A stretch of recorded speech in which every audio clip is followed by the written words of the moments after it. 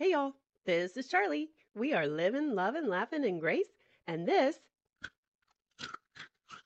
is a summer snack bite.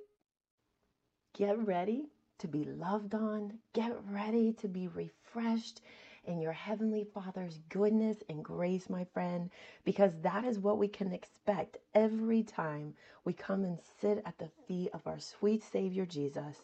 Every time we come to our Heavenly Father's presence. Amen. And we are doing that today by coming to Ephesians 4, verse 32. And be kind to one another, tender-hearted, forgiving one another, even as God in Christ forgave you. One more time, that's Ephesians 4:32. And be kind to one another, tender-hearted, forgiving one another, even as God in Christ forgave you. My friend, do you know that God never ever asks us to do something that He hasn't already done for us first? Amen. And as a matter of fact, as we are looking at this scripture, what we want to see is that this is who God has made us. This is what He's already done for us. Amen. Remember that the Bible tells us that just as Christ is, so are we in this world. Christ is kind, my friend. You are just as Christ is. You are a child of your Heavenly Father. Therefore, you are kind. Now, look, do not confuse your actions with who you are. Sometimes our actions do not line up with our true identity in Christ, but how we overcome that is to remind ourselves to look to Jesus, see who He is, and acknowledge and recognize that's who I am. I know, my friends, so many of us sometimes, we struggle with that. We want to be kind to those around us. But then we find ourselves sometimes being short-tempered or selfish or whatever. This is something I see Christians struggle with a lot. And again, it comes from us struggling with it. Instead of stepping back and saying, wait a minute, this is who God has made me. Remember, we just learned in the previous podcast that as we believe right, we will live right. That's the new covenant we have. So I want you to see that just as Christ is kind, so are you. Even say that with me. Say, I am kind in Christ Jesus. Let's say it again. Say, I am kind in Christ Jesus. You know what, my friends? Do you know that the Bible tells us, listen to just how kind our Lord is. The Bible tells us in Romans 2:4 that it is through the riches of God's kindness and His tolerance and patience, that it is through that kindness that God leads us to repentance. You know what repentance means? It simply means to change your mind. Change your mind about what? Change your mind about God. Don't see that God is judging you. Don't see that He's harsh. Don't see that He's your problem. See that God is kind. See that He is tenderhearted. See that He has forgiven you in Christ Jesus. You are not trying to earn that forgiveness. He is not counting your sins against you. He has already forgiven you. My friends, that is true repentance. Every time you come and learn about the goodness of your Father, you learn about what your Savior has done for you, that is repentance, my friends. That is Bible definition of new covenant repentance. So we see that God is kind. How about tender-hearted? Ooh, how tender-hearted is our Savior? Well, let's just look to the cross for that, my friends. Do you know that it was out of Christ's heart for us that He suffered what He did, that He was crucified? Remember, there were many times where He had the opportunity to not go through all that if He didn't want to. When the guards came to get Him in the garden, He said, "Who is it that you seek?" And they said, "Jesus of Nazareth." And He said, "I am." In the Hebrew, He actually spoke the name of God, said that I am God. And they all fell to the ground, my friends. Just Him speaking, that's how much power He had. And He sat there, actually stood there, waited for them to get up and arrest Him. Why? Because of His heart for you and me.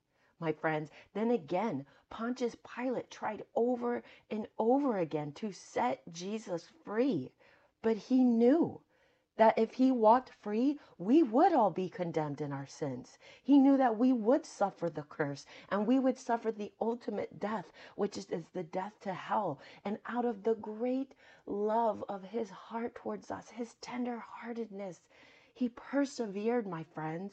You know, Jesus even said that, don't you know, at one word, my Father would send legions of angels to his defense. No, my friends, Jesus chose to suffer the way he did. And let's think about that. He suffered like no man has ever suffered, the Bible tells us. Do you know in that day people were not scourged and crucified? That was two forms of punishment. They were either scourged or crucified. And a Roman scourging was brutal. The Bible says that by the time that they were through lashing his body, so much of his flesh had been torn off, you could see every single one of his bones. Think about that. The bones in his fingers, the bones in his face, the bones in his toes, and even every rib, his legs, his arm. You could see it all, my friends. How painful, the excruciating pain. And why did he go through that? Because the Bible says that by his stripes we are healed. Jesus wanted you to get to experience his supernatural healing on this side of heaven, my friends. We are meant to live in the God life, the God strength, the God youth that Jesus gave up for us, my friends. And then what about on the cross? The most painful way to die. You know, that way of dying was invented to torture people, to bring out the most pain possible. And he was crucified. And as he's there, remember, my friends, that each and every one of us put him there. He died for each of us the same. That person who has brought you so much pain in your life that maybe you're having trouble forgiving. Do you know that Jesus didn't die a worse death for them than he did for you? When the Lord opened my eyes to see that, it helped me to let go of the unforgiveness and the bitterness that I had towards people that had caused me years of pain. And then I realized, my friends, the real truth and me holding on to that unforgiveness was that they had stopped causing me pain years ago. But I was continuing to relive that and cause myself more pain. And I know that someone needed to hear that. My friend, when we forgive, it is a gift to ourself as much as it is to somebody else. And listen here, just because we forgive, we're kind of covering the third part as well, right? Just because we forgive does not mean we have to be back in relationship with that person, right? If it's an abusive situation, a situation where trust has been broken, my friends, forgiving is just that.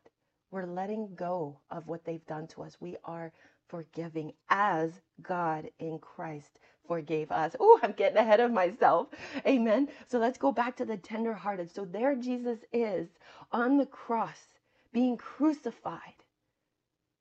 He has been betrayed by those closest to him. He's been abandoned by those even closer to him. He's been humiliated, put to shame. He was crucified naked. He can see as the Roman guards are gambling over his clothes.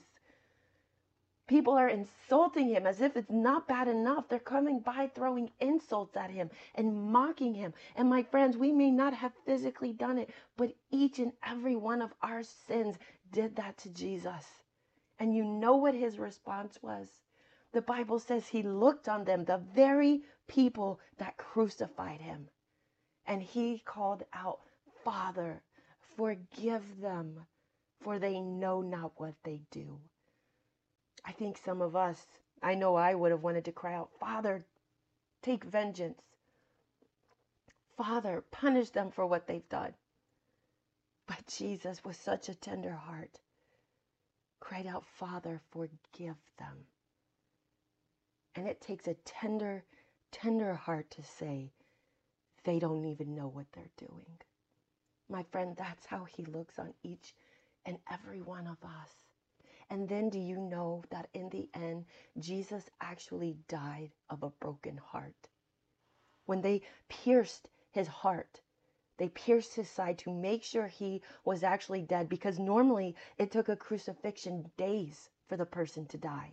But remember, even on the cross, Jesus was in control and he dismissed his spirit to the Father, and then he died. He chose how, when, and where to die, my friend. But when they pierced his heart and that blood and water came out, do you know modern medical science now even tells us that there are certain very, very rare conditions that can cause that to happen?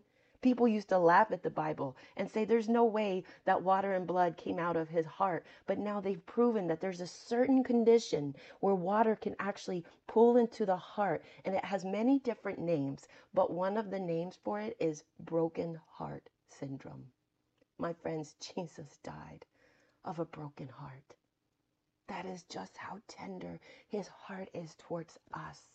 And when we see, my friends, we see the way our Heavenly Father looks at us, how our Jesus is towards us, that he is kind towards us, that he is tender-hearted towards us, then we can be kind and tender-hearted to those around us. When we see that that is who he has made us now, right? Say, I am kind, I am tender-hearted.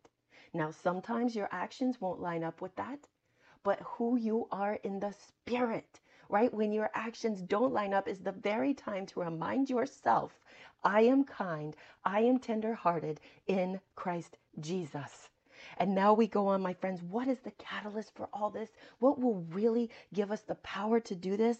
This final phrase, even as God, forgiving one another, even as God in Christ forgave you. Even as God in Christ forgave you. My friends, did we deserve forgiveness? Did God forgive us because we deserve it? Did he forgive us for our reciting prayers over and over, or reciting scripture over and over, or for going and putting so much money in the offering plate? Did he forgive us for going and trying to work it off? Did he forgive us because we deserve it? No, my friends. He forgave us because he heard the cry of his son, Father, forgive them. They know not what they do. He forgave us for his son's sake. He forgave us because at the cross, Jesus took all of our sin. He became our sacrifice. He took all of our punishment. And though we didn't deserve it, out of his great love and grace and mercy, he did it. So that now, though we do not deserve to be forgiven, in Christ Jesus we are. Hallelujah, my friend. Hallelujah. I want you to declare that with me right now. Say, in Christ Jesus, I am forgiven. Did you catch that? You caught that, right? That the Bible said, forgiving one another, even as God in Christ forgave you. Forgave. It's done, my friends. It's final. We receive it. That moment we receive Jesus Christ as our Lord and Savior, but the forgiveness is there. We receive him. We receive our forgiveness. It's done once and for all. Hebrews talks about that over and over again because of the sacrifice of Jesus.